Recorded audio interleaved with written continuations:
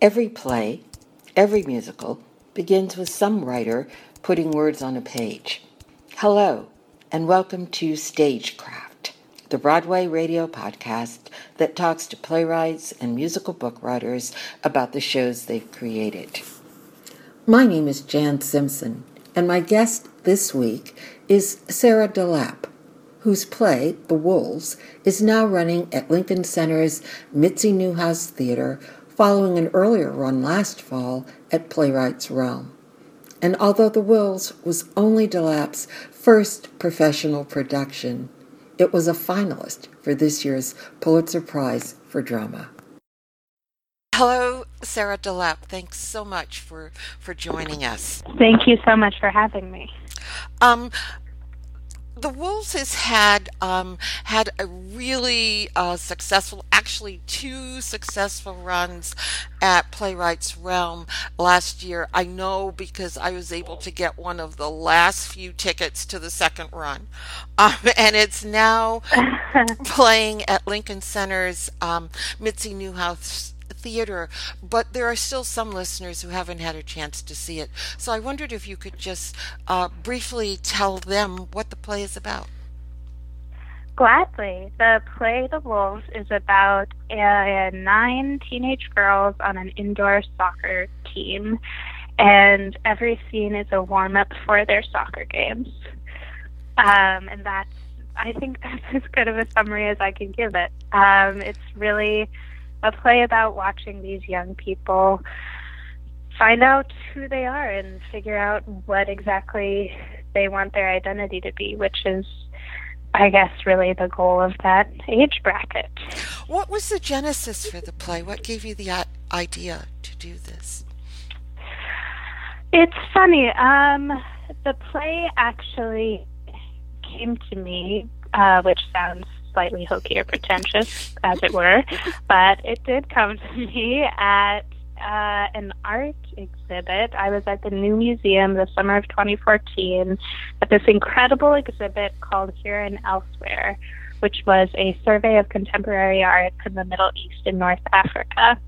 And I was incredibly viscerally affected by much of the work in the exhibit, and a lot of it, I would say, was political in nature. It was by Iraqi, Syrian, Lebanese artists, and the themes they were dealing with were understandably political. Mm-hmm. And there was something about the experience of taking in the art on the Bowery, surrounded by fellow New Yorkers. Middle of summer, people were drinking cold brew and texting on their iPhones and talking about brunch, and then taking in this incredibly upsetting work that was born of political and historical strife. There was something about that distance that sparked what became the seed of the play, which was this beginning conversation, two simultaneous conversations, one about the Khmer Rouge and the other about the efficacy of tampons or pads on a soccer field. And so the play really came from language first, and I quickly figured out that the people having these conversations were teenage girls who were in an indoor soccer field, so they're in this bubble world of this fake grass, artificial grass, that has been built for their leisure activity. So anyways, this is all to say, I guess if I had to put a finer point on it, that I think the originating idea was what could be further away than a bunch of suburban American girls on an indoor soccer field trying to figure out who they were and who they were in the context of the world around them.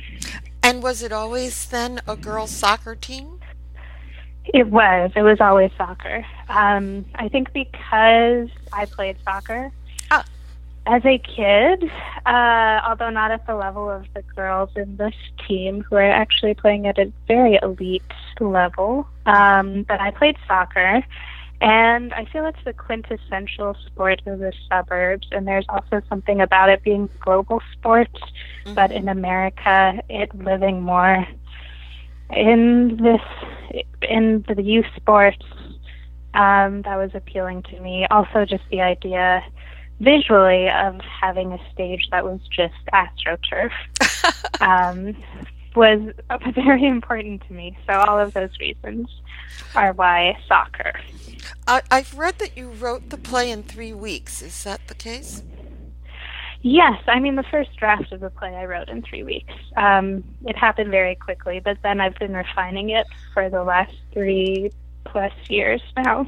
But that first draft, yes. Is that your approach, to just sort of write it out quickly?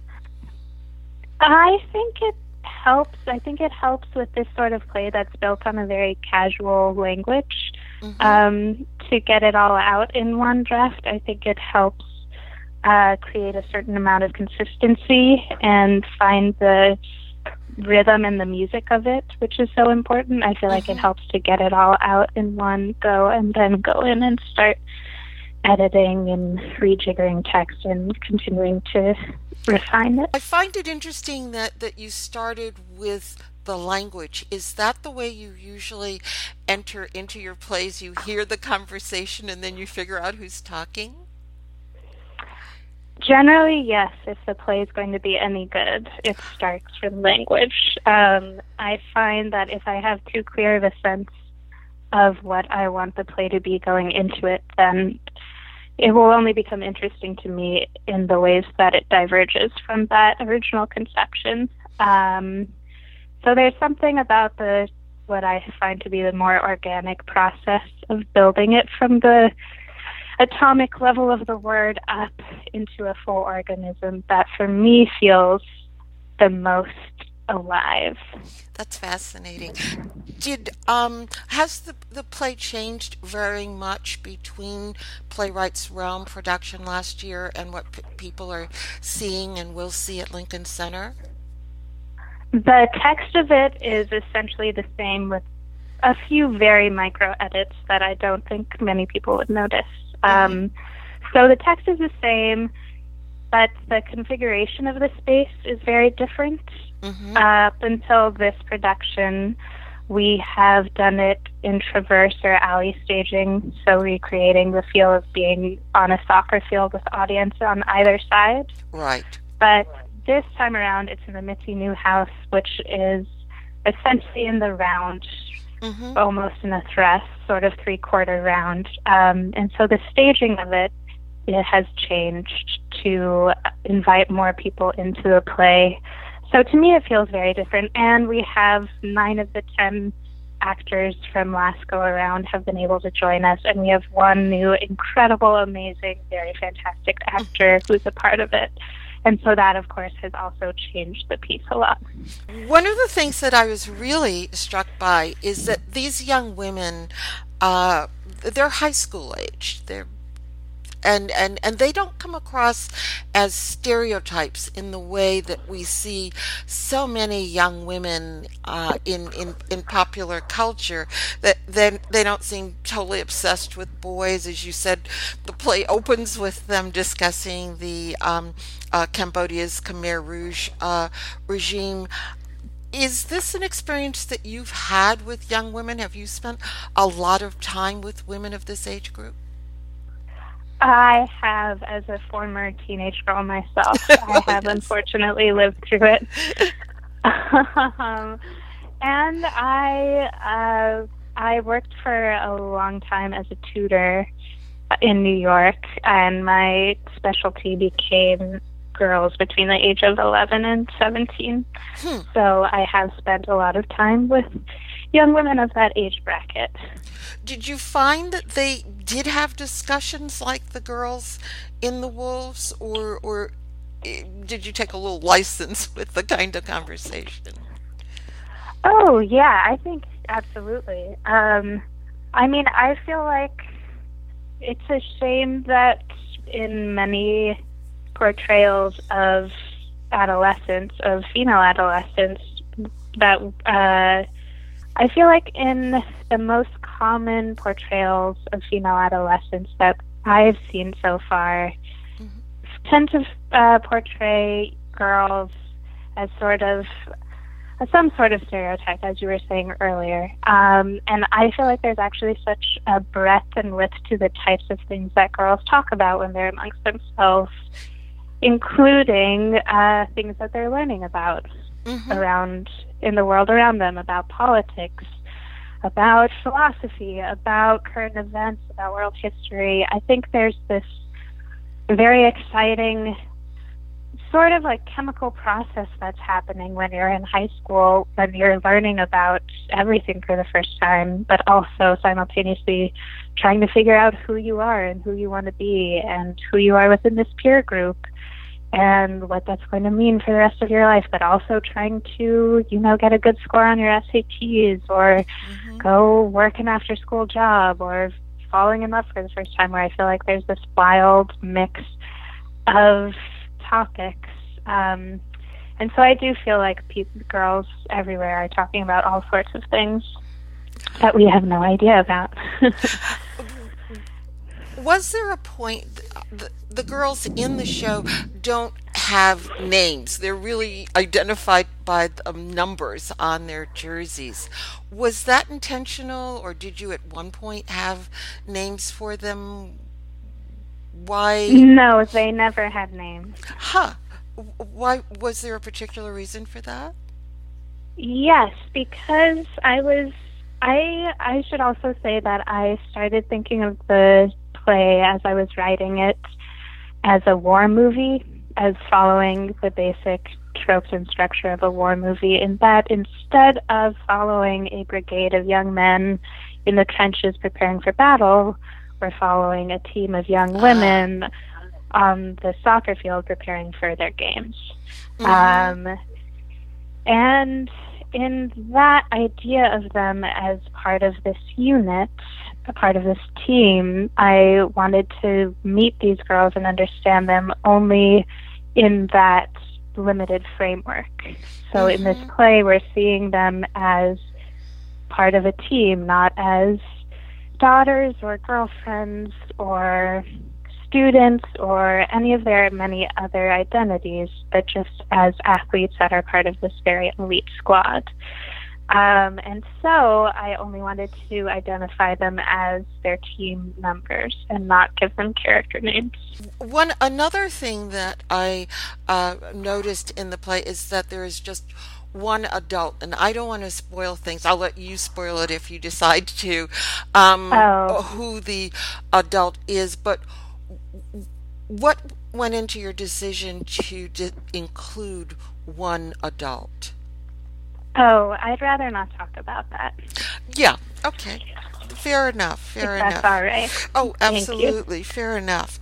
How daunting was it for you? I think this is your first produced play. Is that Yes, that's correct.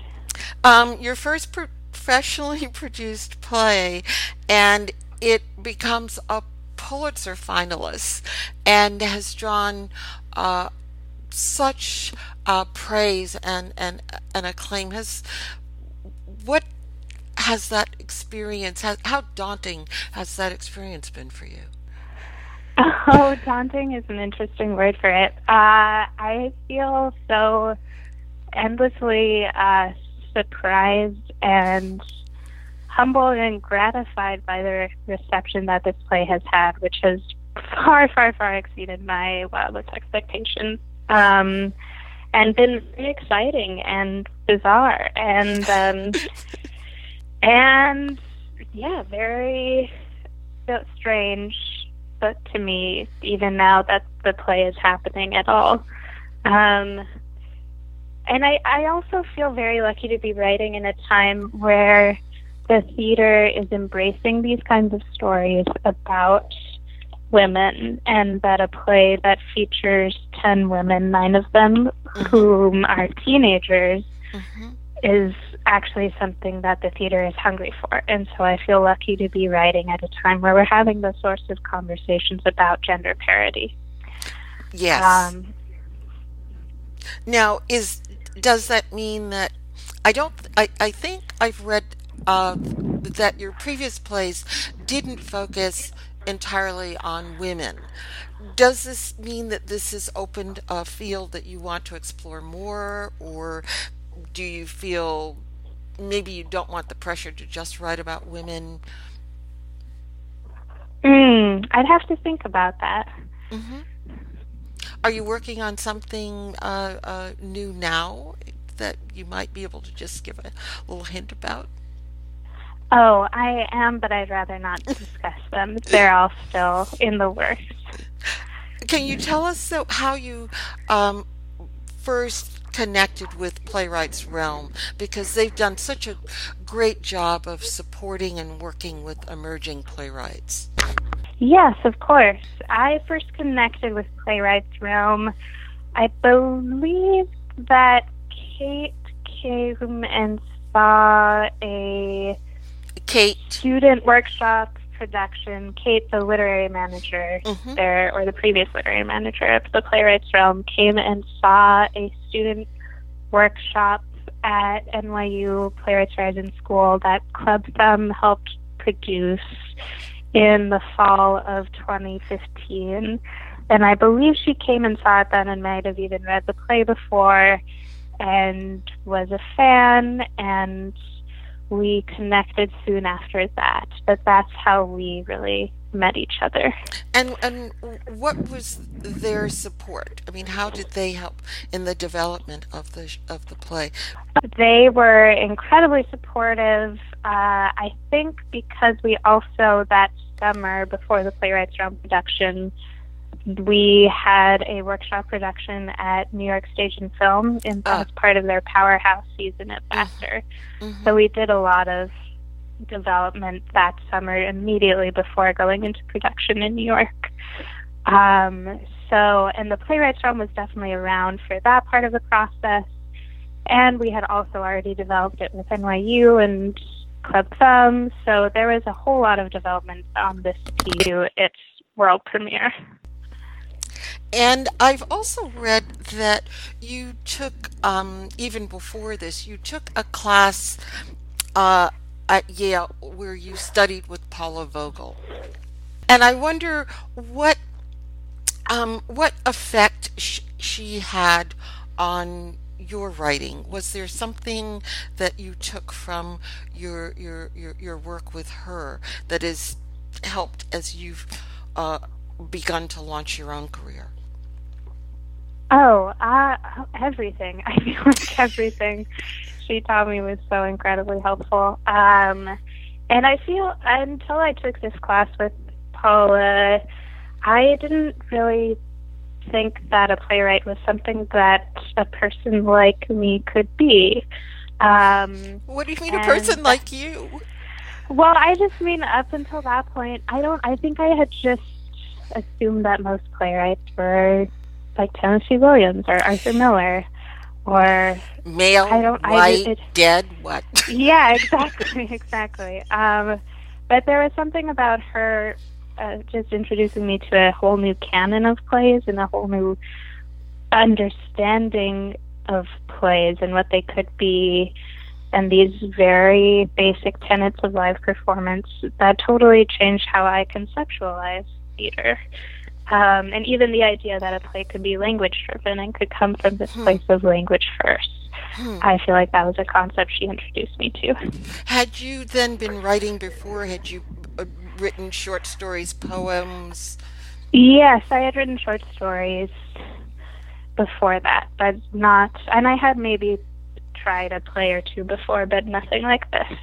Mm-hmm. So you didn't set out to be a playwright? I wanted to be all sorts of things. But I think before I wanted to be a playwright, I wanted to be a short story writer, a novelist, an actor. But playwriting is really what took.